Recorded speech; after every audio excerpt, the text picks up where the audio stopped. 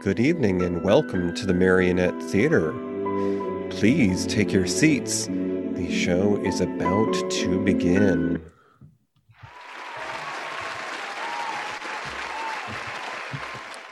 Good evening, Toppy. And it is the beginning of May now.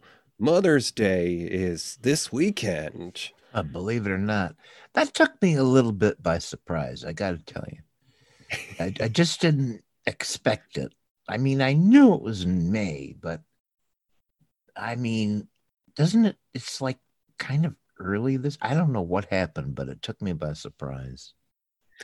I know that hubby was scrambling to find a card, and of course, since he works in the wonderful world of retail, he doesn't actually get the holiday off. But No, I'll be working that day too. oh, okay. Yeah. But we've got an in lieu of date set up with Mama Billy, so hopefully we'll be able to get together to have lunch. But it's also spring. So, have you already started doing your diligent duty there of mowing the lawn? Oh yeah. Let's see. I've mowed it twice so far, and you know what happens once you mow it? It's like the grass just says, "Yeah, I'm gonna grow like 5 times faster now." And so, yeah, I got to. I've mowed it twice, and it's due. Like I need to do it like tomorrow if I can. Hey, we thought we had that problem licked last year when we replaced our septic system. We planted clover because, well, all the research said you don't have to mow this, but the reality is that it takes a little while before it's strong enough to push the weeds out. So, yeah, we're mowing too, but it's because the weeds have grown like wildfire. Sure, it's tricky. It's tricky. Lawns are tricky, no doubt about it. Well, and it is the first Friday of the month, so we're tiptoeing towards the warmer months, and it's been a little cool lately, but I hear that the warmer days are coming, and we've been getting some spritzing, which has helped because we've done some planting here at Chateau Star Sage. That's what I hear. That's what I hear. Yeah, we put some things in the ground, and the neighbors are glad that we're making an effort.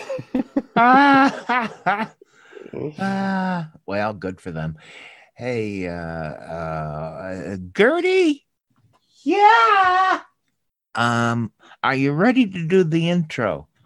I've been waiting. Oh, okay. Okay, she's been waiting. Gertie, get yourself down there, and let's introduce this little shoe tonight. Okay, fine. I'm ready. Be careful about your drink, ma'am. Don't spill it on the stairs again. Okay, whatever. Just do it. Oh boy, okay. Ren is a young girl about to enter her teens. She's starting over in America with her father, the poet. One evening, she's celebrating her birthday at home when a knock comes at the door. It's Halloween, and she's all alone. Or is she? Over the next few days, the landlady keeps dropping by and sticking her nose where it doesn't belong. She's looking for answers, and she just might get some. Cozy up to the fire and slip on your favorite caftan. I hope you like tea. It's the cookies that make it taste like almonds. It's time for Jodie Foster in The Little Girl Who Lives Down the Lane. Hit it, boys. What do you get when you take a dash of the silver screen, a pinch of golden oldies, and a smidgen of streaming? It's time for Matinee Minutia with your host, DJ and Toppy. Yes, indeedy. It is time for that show about film and television trivia. And tonight here at the Marionette, we are taking a trip back to the 70s and the era of the bicentennial. That's right, 1976. DJ, set the stage for us. What was going on in the world in 1976? Alrighty, so the U.S. history in 1976, quite a year. The Lutz family flees their home. Oh, no. Talk about creepy Lutz family. Oh, no. They fled their home in Amityville, Long Island, 28 days after having moved in. Oh, they must have found out they owed taxes. Get out. Get out. Leading to the story of the Amityville Horror. Yes. Also in 76, Clifford Alexander Jr. Who was he? Well, he was confirmed as the first African-American Secretary of the United States Army. Yay, equality! The first 4.6 miles of the Washington Metro subway system opened, so you could take the train to work starting then. Holy cow. Yeah, the 48th Academy Awards. Well, it may have been the 48th, but it was the first to be broadcast on television in 76. In 76, also Conrail. You may not know about this. It was sort of the precursor to Amtrak. Yeah. It stood for Consolidated Rails Corporation. It has a fondness in our family because Grandpa, he retired from the railroad. Well, it was formed by the U.S. government in 76, and it took control of 13 major Northeast railroads that had filed for bankruptcy. Basically, after the highway system was built, the American public had less use for the train, so they all bundled together into Conrail. And let's see, it operated as a government-owned and operated railroad until 1986, which led to Amtrak. You know, DJ, when I play Monopoly, I love to own the utilities and the railroads. I just do. I don't care about Park Place. I just want to own the railroads and the utility, waterworks, or the electric light. Anyways, whatever. Okay. Well, you know, Monopoly was the original instatement of that Pokemon phrase, you gotta catch them all. Right. So let's see. Apple Computer Company, part of my childhood, that was formed by Steve Jobs and Steve Wozniak. Of course, they helped American schools get their first computers because they were generous with the discounts. Flights aboard the Concorde, that fancy of all first class ships. Yeah. They began operating from D.C. starting in 76. So your senators and elected officials, they could just ride the rocket overseas now. Right. Now that was like, it was like the Concorde was like, it was just super fast, right? Yeah, It was just like fast. They called it supersonic because just like the jets in the Air Force, they had a boom when they took off, which is part of why they're not around anymore today. But anyways, also in 76, the first class of women, all women, was inducted at the United States Naval Academy in Annapolis, Maryland. Yay, Naval Academy. Good for you. Yeah, and then rounding the important events of 76, Jimmy Carter defeated incumbent Gerald Ford and became the first candidate from the Deep South to win the presidency since the Civil War. Good for you, Jimmy. He's still going. Isn't that something? He is, and building houses. He's still going. It's amazing. So we had some celebrity bursts that we know of in 76. We're going to start with Danny Pintaro. He was on Who's the Boss? Then there's Reese Witherspoon. She was in Pleasantville and Legally Blonde. She was born that year. Melissa Joan Hart. Clarissa Explains It All, and Sabrina the Teenage Witch. She was born that year. So was Joey Lawrence. He was in Blossom, and what is this called? Melissa and Joey. Now, do you remember what Joey Lawrence was famous for saying on TV? No, what? Whoa! That was it? Yeah, that was his catchphrase on Blossom. He was the cool kid. He said, whoa! Okay. Well, maybe that's all you need to get famous. So let's see, who else did we have born that year? We had Soleil Moon Frye. who I've never heard of in my life. She was on Punky Brewster. Okay, now I've heard of her. Alicia Silverstone. She was in Clueless and Blast from the Past, all born in 1976. Now, DJ, so the little girl who lives down the lane comes out in the theaters. And who did it have to compete with? What else was coming out in 1976 in the movies? Well, that's a very good question, sir. Now, the little girl who lives down the lane actually made its premiere the year before at the Cannes Film Festival in France. Which is quite interesting because as we get a little further along here, you'll know that Jodie Foster, the star of the film, has a fondness for the French language. But in 76, the other films that were out in America's theaters, the top three consisted of Rocky with Sylvester Stallone. The first one, it brought in $117 million.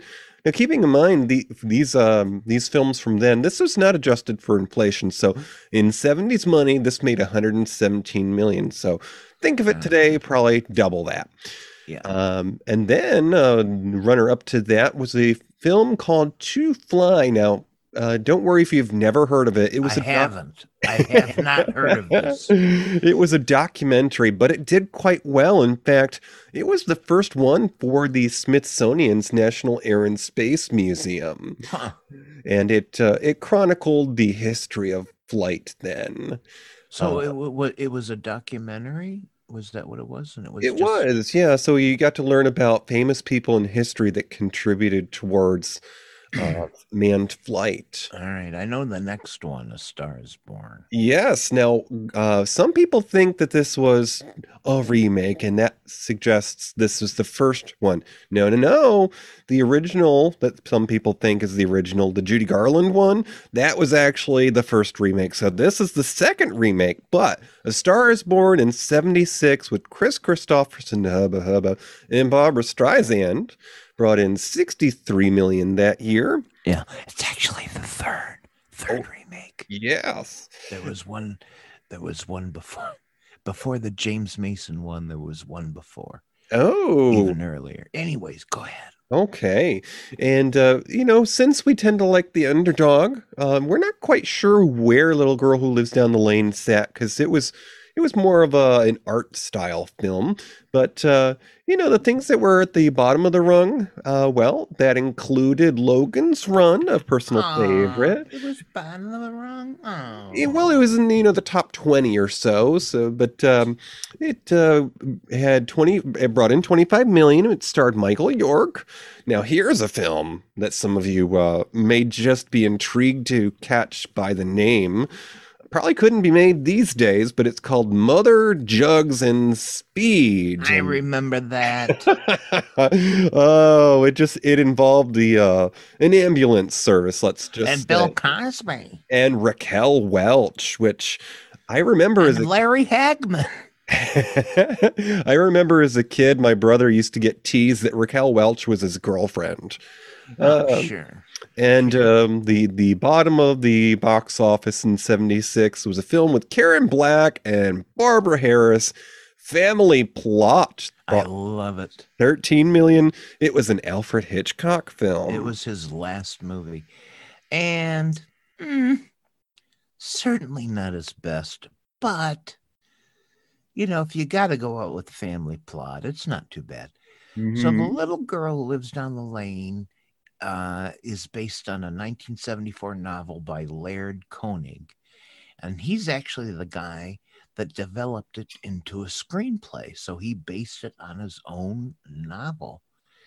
And it's basically about a 13-year-old girl named Rin Jacobs who lives alone in a house and murders people who threaten her solitary life.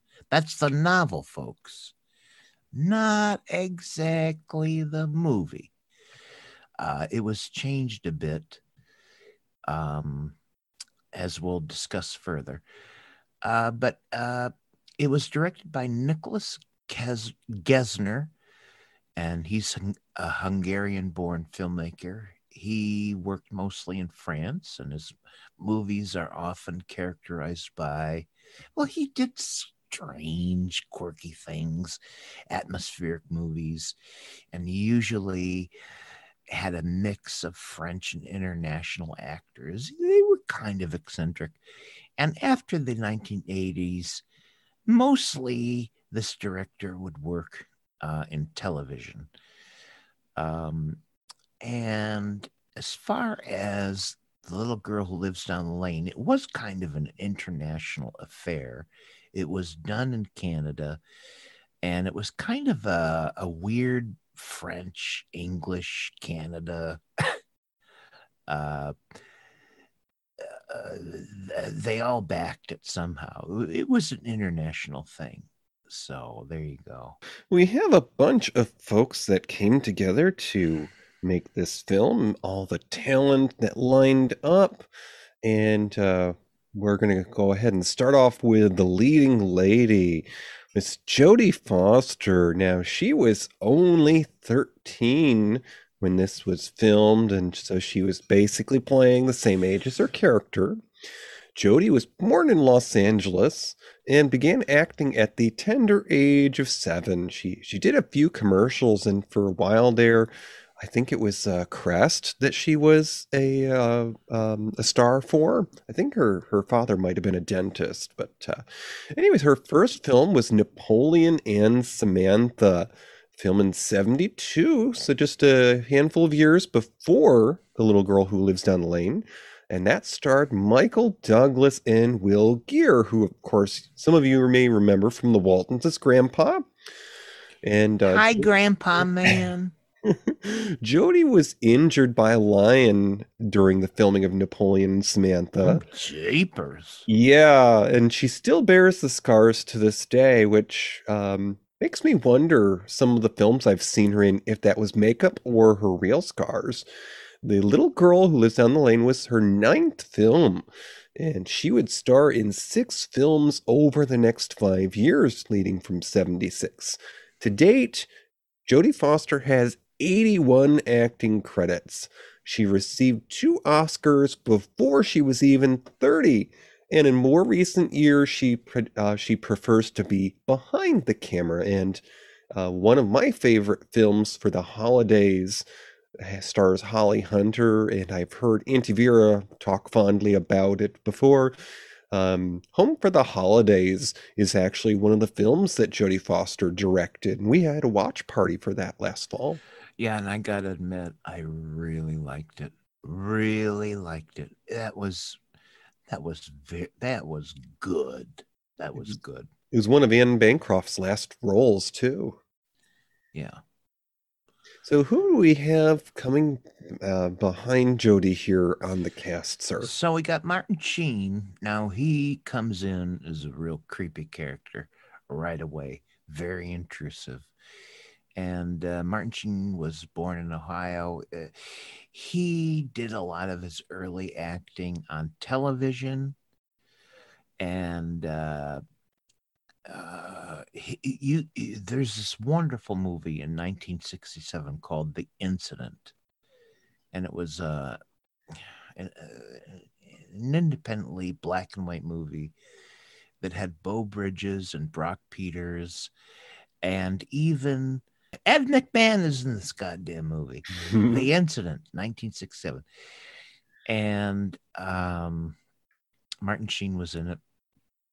Now, by the time he did The Little Girl Lives Down the Lane, that was his 11th film. He's very young. I mean, when you take a look at Martin Sheen, it's like, wow, man, you're young in this movie. But he would star in over 5 films over the next 5 years.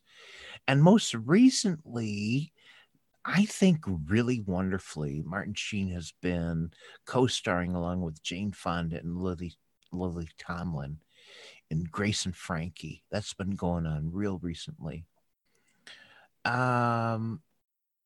He was also famously on The West Wing that started in 1999.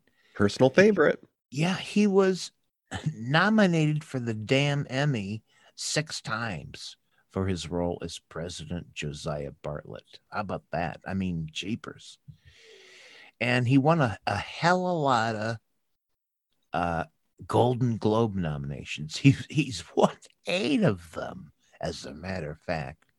Martin Sheen is a very active individual. When he's not on stage or performing in a film, he's very active in political and social issues. So over the course of his career, he's been arrested more than 70 times for supporting liberal issues. And I can't not mention Apocalypse Now, which was that crazy, crazy movie he was in, and he had a heart attack during the production. And in Hollywood, in the stories of movies and how they were made, well, you just got to read up on how Apocalypse Now was made. It's one of those weirdo, seriously weird movies. But let's get into the little girl who lived down the lane. Now, DJ, you are a super fan of Jodie Foster. I am. In fact, I do recall that the first movie that I owned on DVD, yes, I had a VCR, when I moved out on my own. I'm not quite, in that class.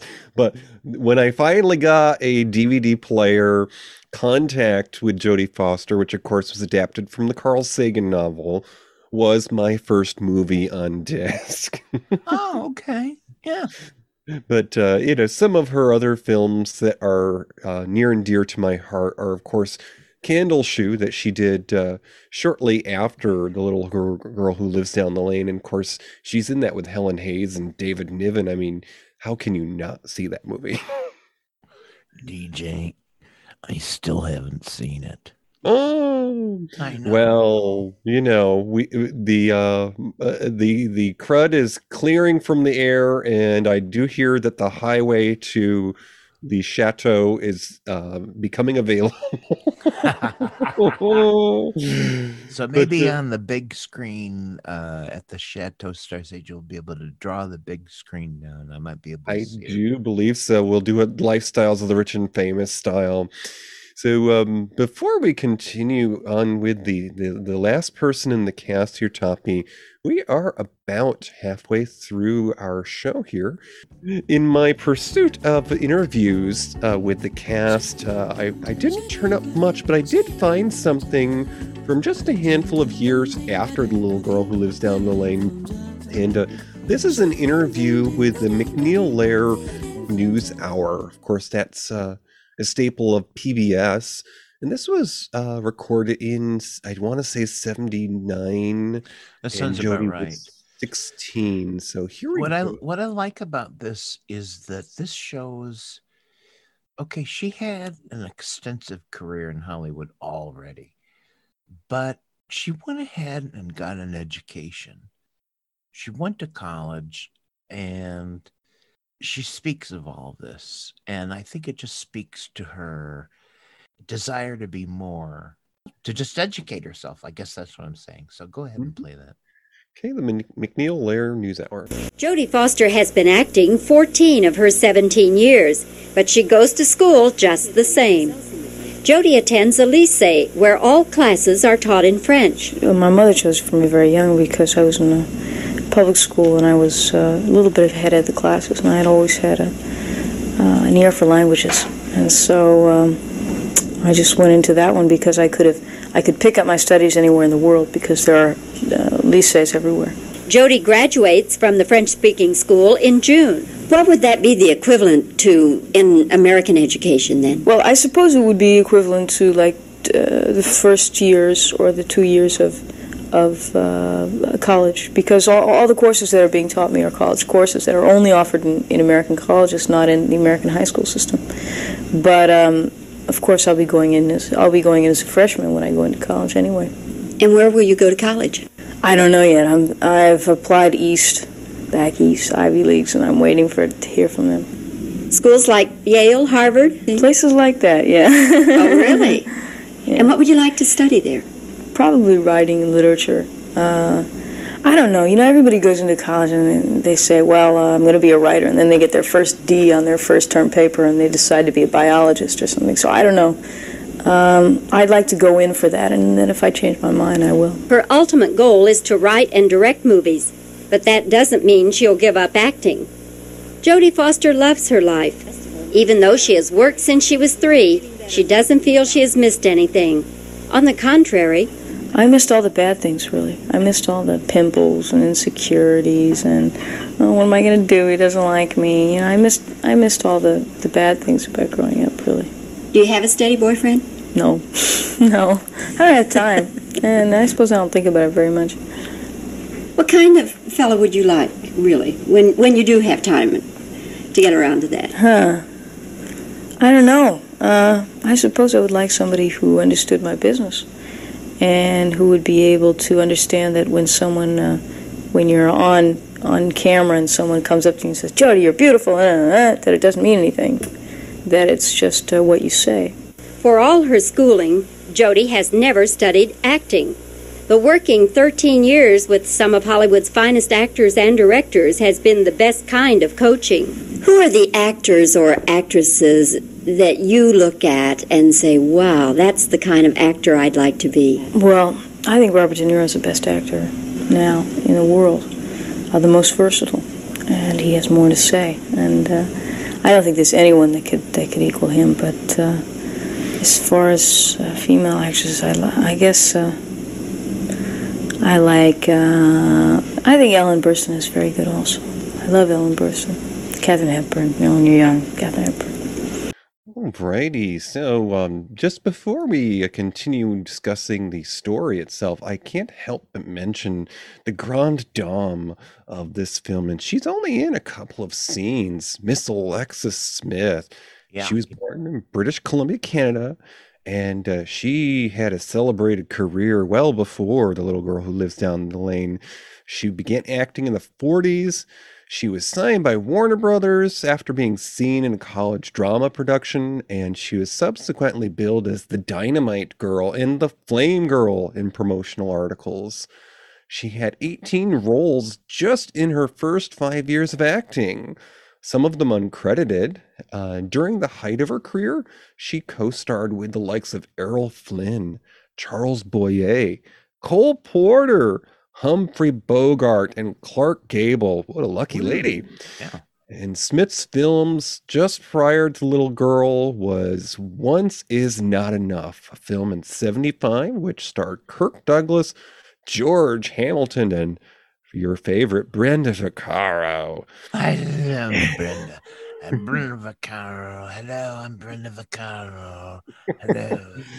By the 80s, Smith worked primarily in television, and towards the end of her career, she had a series of 11 guest appearances as the matriarch Miss Ellie's unstable sister-in-law, Lady Jessica Monford. So she got to be the crazy B-word on a soap opera.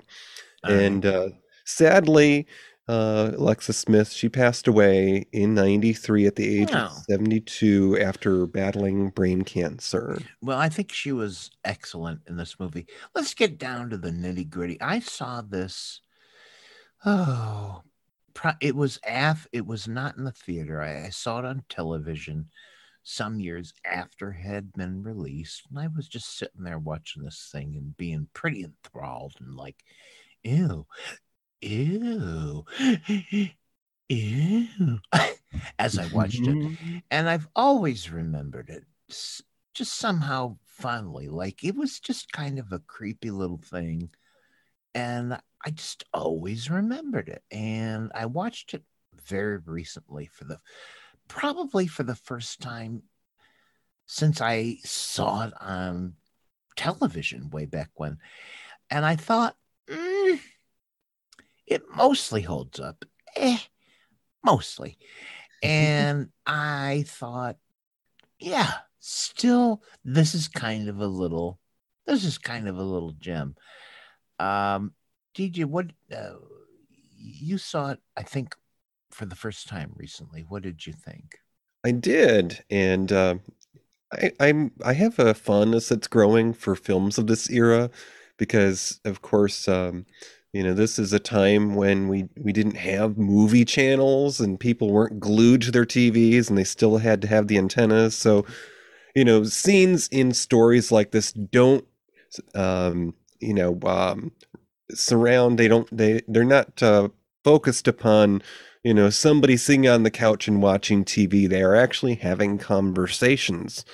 And so, the beginning of the story is right there on Halloween, and she's a fish out of water. She doesn't know that this is a holiday here. She just knows that it's her birthday. And then the strange man comes knocking on her door, who ends up being the landlady's son. But overall, I enjoyed this film for many different reasons, mostly because you didn't know what to expect. You go into it thinking, okay, this is a kid who may or may not be at home alone or by herself. Where is this going to go? Does she know how to take care of herself? Does she get intimidated when the adults come around? And it's fairly clear early on that she can handle her own. I mean, you just see the landlady coming in and putting her nose where it doesn't belong, and she just calls her out. She says, "This is my house." Yeah.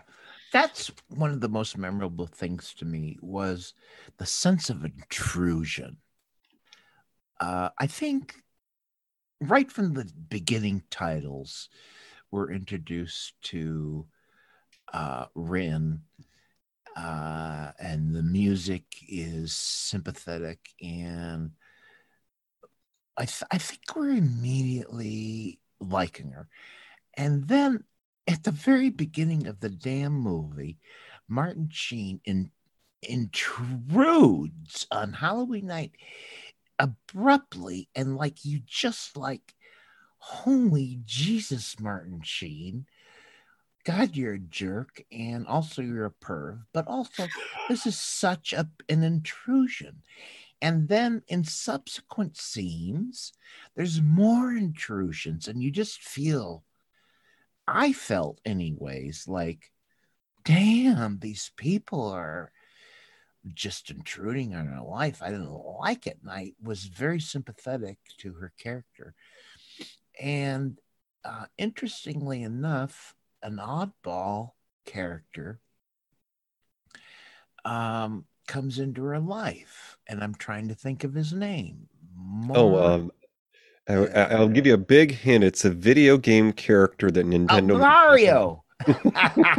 Yeah, Mario comes into her life rather accidentally, but Mario is also on the outskirts of this community.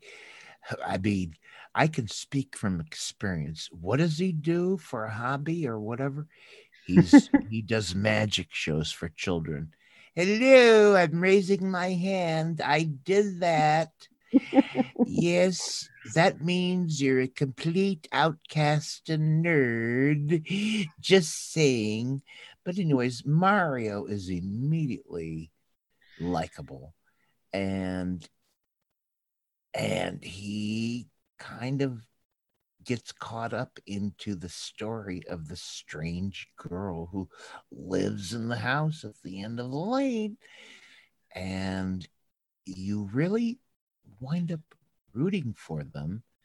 They begin a very likable relationship, and it doesn't start out real solid, but eventually they win over each other, and they begin to work together to solve Rin's problems. And it's very likable. It's a very nice, natural relationship that starts out, and I really liked it. What did you think?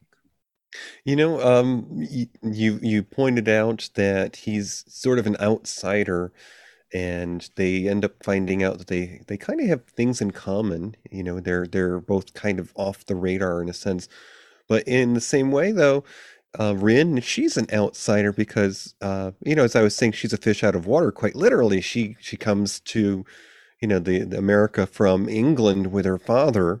So you get the idea that something has happened, that they're starting over. But of course, the part that's told in the story in the beginning is just that her father is a writer. So of course, naturally, you just assume that a writer will seek inspiration, so they're just going to travel. But we learn something has happened that's caused them to need to travel. So she's starting over.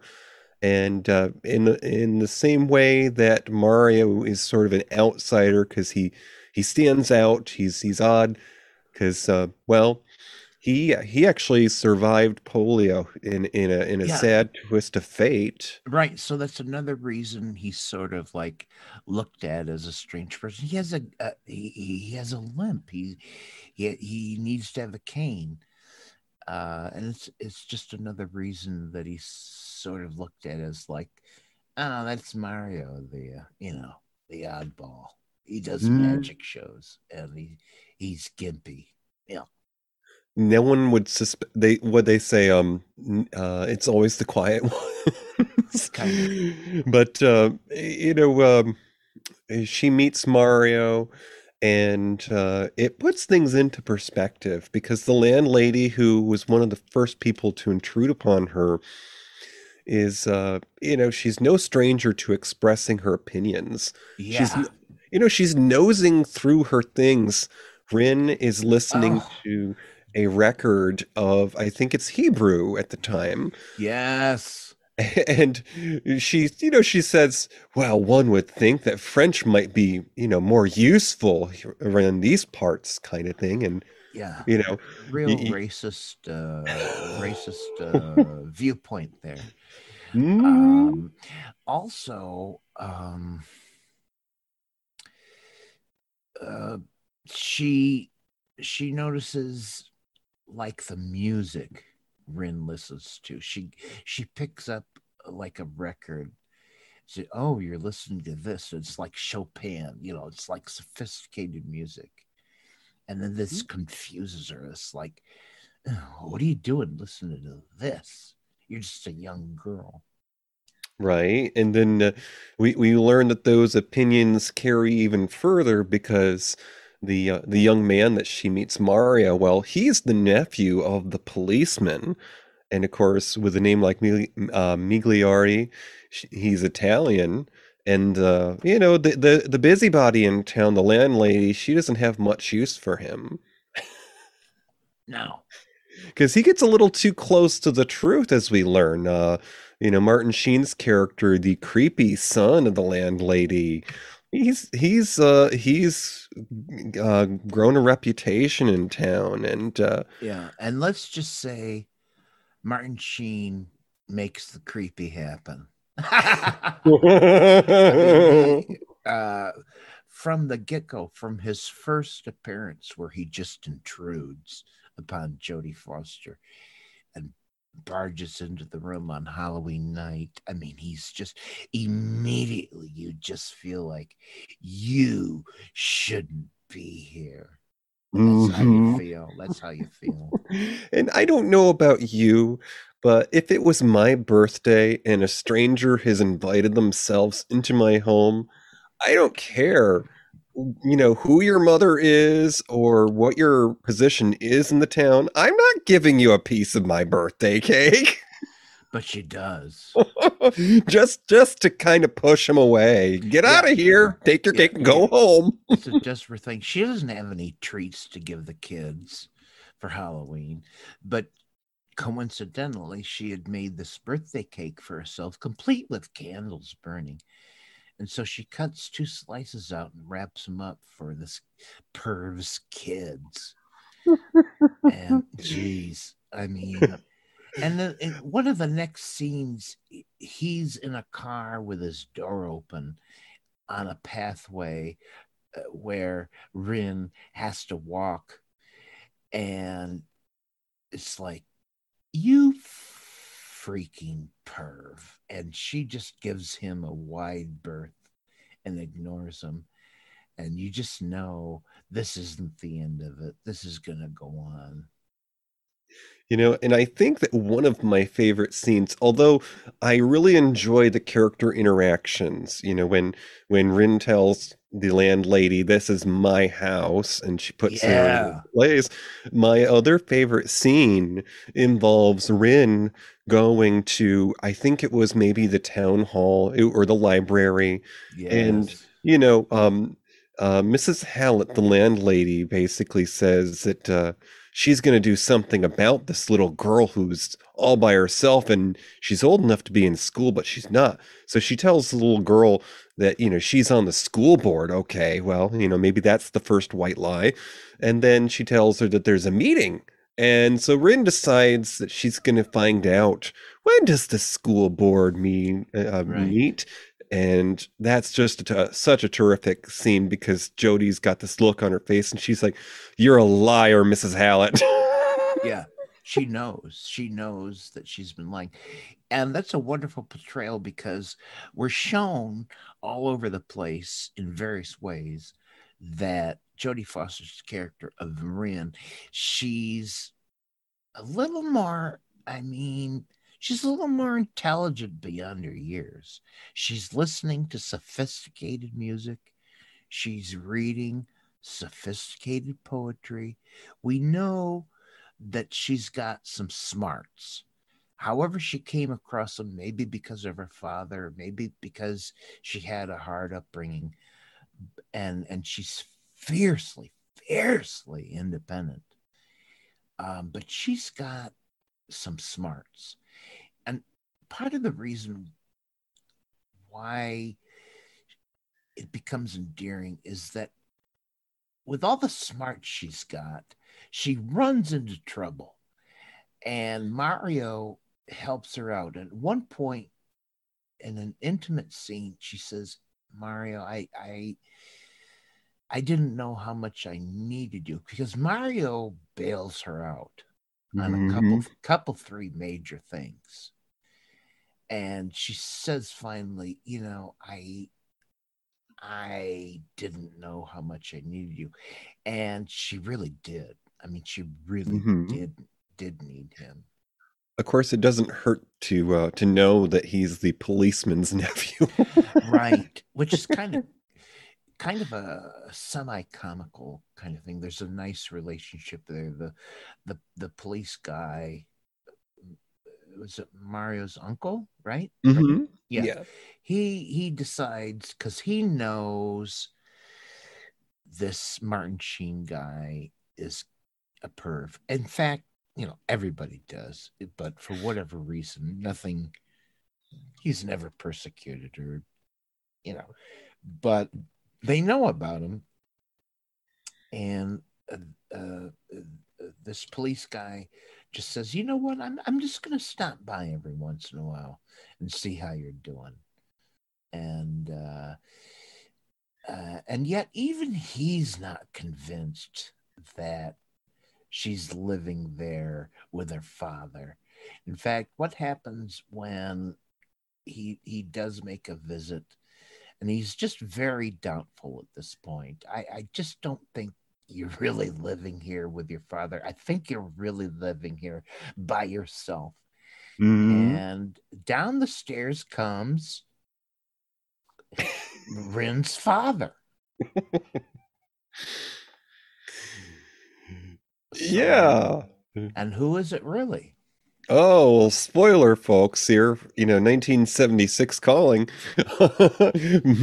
The policeman's nephew, Mario, the master of the sleight of hand, has decided he's going to help Rin out in this little trouble she's got. And he becomes Rin's father for a appearance on the stairs. Yeah, because he's this guy, he's this kid that does magic shows. What are his other interests? Makeup, cinema, magic, and he knows how to make himself up to make himself look like maybe Ren's father. And TJ, I gotta ask you, this is boiling on spoilers, but Jeepers Creepers, this is an old movie. DJ, when you were watching the end of this movie Mm-hmm. and the noises came in when Bryn went to bed that last night. You're sipping that tea. Good for you. And that trapdoor opened. The trapdoor that has several scenes in the movie. The trapdoor opens and the silhouette of a top hat and cape comes out. I really want to know, when you saw that, what did you think? I honestly thought that it was Mario that had snuck in. Well, and then like all at once you realize it's not Mario. I thought that was that was a great key moment in the movie. You realize it's not her friend. It's the damn perv. Yeah, I mean, for a moment I wondered, how could it be someone other than Mario? He's got the hat and the coat. But then I realized that Mario had helped her in the rain and had, caught a cold. And so those clothes had to have been somewhere else besides with Mario, because she helped him change out of them. So that got the old gears turning for a moment there. But that was quite a frightful scene when the mysterious figure came up through the steps. And of course, that's where we last saw the landlady. Right. So I learned that at some point, I think in between the writer writing the novel and then translating it into a movie, he originally was thinking of, okay, I've got my novel, it's kind of popular. He originally thought, I want to make this into a stage play. That's what he wanted to do. Mm-hmm. And when you think of the movie and you look at it, most 95% of the movie takes place on kind of this one set, which is the interior of the house where Jodie Foster lives. Right. And you can kind of see like, hey, yeah, I could totally see how this movie was a play first, but it wasn't. It became a movie, and then much later, they tried to make a play out of it. And I really can't tell if it ever went anywhere. I don't think it ever came on Broadway or anything, but after the movie, they did try to make it into a stage play. And actually, that was kind of originally how it was written. And you can tell watching this movie that, practically everything is in this one set. So that's interesting. And I think that part where the trapdoor opens at the end and the silhouette of what we think is Mario with his top hat and cape, I can so see how that would be absolutely terrific on stage live. That would be a gas. That would be a great scene on stage live. Right, because, who knows that it may not have been Mario. It could have been her father. For who knows what. Mm-hmm. I really like this movie, DJ. I kind of thought, when I saw it again for the first time, I furtively thought, don't know if it holds up. But I finished watching the movie and I thought, I kind of still like it a lot. Your general feelings. I like any movie that keeps me guessing, and certainly the characters that are in this story do just that. You don't know where people's loyalties are. You don't know what their connections are. And it's through the scenes and the conversations where you realize, oh, Yeah, well, the landlady, she doesn't like the policeman. But is it because she's racist or is there another reason? And of course, it might be both. And I certainly appreciated this story for the fact that it points that out that you take things for granted. You think, oh, this is just a helpless girl who's living on her own. No, she's not helpless at all. Yeah. She has some smarts. She's cracked a few books. Granted, she could probably only carry this ruse on for a while longer, but as you learn in the beginning, they've got a 3-year lease on the house. So that had to have been at least her original plan, because before everything happened, she and her father had a plan set out. He, made a joint account at the bank so that she could draw money on her own and being a minor. I kind of got the impression that the intention was that he could somehow keep her, because her father, this is what he desired. He didn't want her to go to school. He wanted her to stay independent, and he rigged up before his demise that he knew was coming. He wanted to set her up so that she could live independently and not have to go to school, and not because her independence was super important to her, and that's why later, when these intrusive people come into her life, we just feel along with her, like, what are you doing bothering me? This is my house. Mm-hmm. So I still really like it. DJ, if you had, recommend something that was like this, that maybe people who saw this movie, maybe they'd like this, what would you recommend? Sure. Now, this is what we call our snack tray. Anything you might like if you enjoyed The Little Girl Who Lives Down the Lane, which, if you're curious, we have caught it recently on Amazon on Prime Video. So if you already have a membership, you could see it for free. Well, something I think might be to your liking if you enjoyed this is a film that was adapted from a Stephen King novel. Here's The Creep Factor. And this came out in 95. It's got one of my favorites, Kathy Bates, and it also has Jennifer Jason Leigh in it. And this was Dolores Claiborne. Now, this is also set in New England. Little Girl Who Lives Down the Lane was in a sleepy little town in Maine. But in Dolores Claiborne, it's about a big city reporter who travels to the small town where her mother's been arrested for the murder of an elderly woman that she works for as a maid. And, as small towns are one to have, there's a whole bunch of drama that you later learn as you get into the story. Very good. I think that's an excellent well, in Little Girl Lives Down the Lane, there's the way that intrusive woman is hit on the head with the trapdoor, and that basically kills her.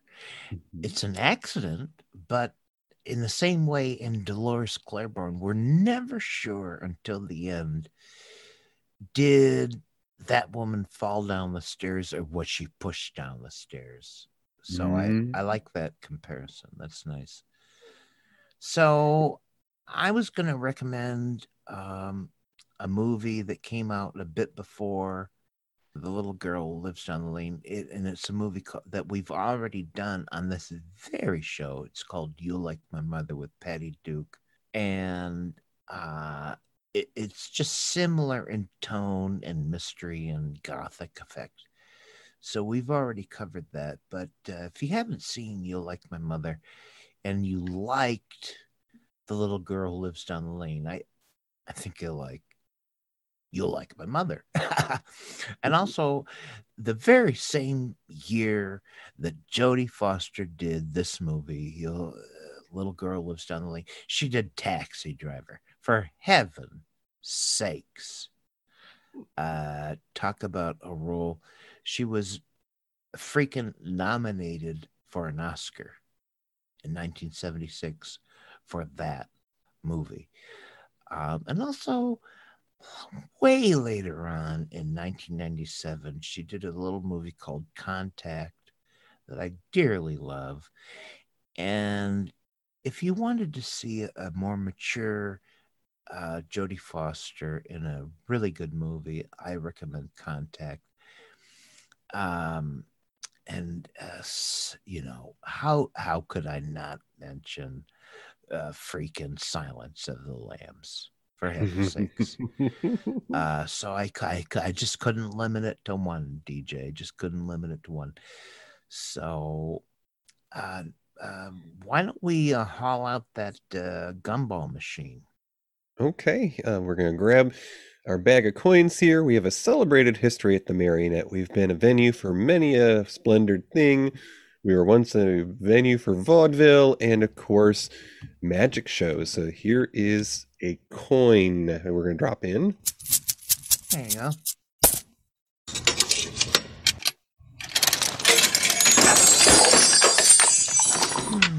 Okay, hand that over to me, Toppy. There you go. What do you say? What's our next thing? Alrighty, so this is a TV series that came out, when was this, in 1983. Yes, that's a long time ago, DJ. And it has a cast of many, but an 80s celebrity on his own right, Mr. Mark Singer. Yay. And this is when aliens come to Earth to ask for our help. A few suspicious humans discover their horrific true intentions and prepare to resist. We're going to be discussing V next time on Matinee Minutia, and that's going to be on Friday, May 21st, here at 9 p.m. Eastern. By the way, V, that's the name. If you didn't hear exactly, it stood for the Visitors. That was the name the alien race came. And it was first a miniseries, and then they did a sequel miniseries. Then it became a TV series. We'll be talking about all of that. But let's just remember Mark Singer's pecs, and we'll be fine. I just remember when I was a kid, this was the TV show where people tore off their faces and there were lizards underneath. That's right. And they ate like rats. They would like take these mice and they'd be wriggling up, and they'd lift their faces up, and they'd lower the mice into their mouths, and they'd eat them. Yeah. Not much unlike Martin Sheen and the little girl who lives down the lane. Well, okay, there was that hamster. We didn't even mention that poor hamster. Yeah. The little girl that lives down the lane. That poor hamster. Yeah. And that goddamn cigarette from Martin Sheen. Oh, God. Oh, geez. Trigger warning, folks. Now, just so you know, in the backstory of that, they did have a hamster that had been donated by medical science for the film. So no animals were harmed in the making of this film. But, when that scene comes up, if you are an animal lover, you may want to fast forward. It's perhaps the most disturbing part, and it's how they portray this pedophile as just like objectionable, like super, like you are a bad person. Anyways, DJ, this was a wonderful movie we could do. So glad I could do it with you. Yeah, I enjoyed this little visit to the 70s with you. It was certainly an enjoyable film, and I got to see one of my favorites in the beginning of her career. There you go, Joan Lee Foster.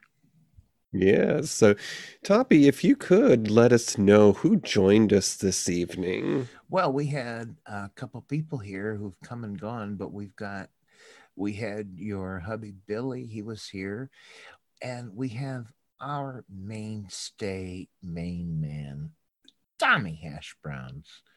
Thank you for being here. We had Tim from that podcast called Tastes Like Burning. He was here and probably is still listening. He just isn't showing up in the chat room at the moment. And perhaps others. There was who else? There was one other. Oh, DJ. yeah, an old pal of mine. V-Money. Yes, V-Money. sir. Yeah. Okay. Okay, sir. So we're out here at the lobby and we're ready to give the good old-fashioned goodbye. What did that sweet old couple on the radio say? All right. So you gotta ask me, DJ. You gotta say good night, Gracie. Say goodnight, Gracie. Good night, Gracie. Thank you for listening to Matinee Minutia. Our show streams live the first and third Friday of each month. Go to univazpods.net, click the tower for audio, enter Discord for chat. You can find the show wherever you listen to podcasts. Tweet us on Twitter at Matinee Minutia. Join our Facebook group. Visit our webpage at matineeminutia.com. Have an idea for a future show? Or just want to message us? Email us at matineeminutia@gmail.com. Oliver. This has been an Ollybug production. I have a voice. I have a voice. You have a voice. You have a voice. We have a voice. We have a voice. Unique voices in podcasting. Univazpods.net.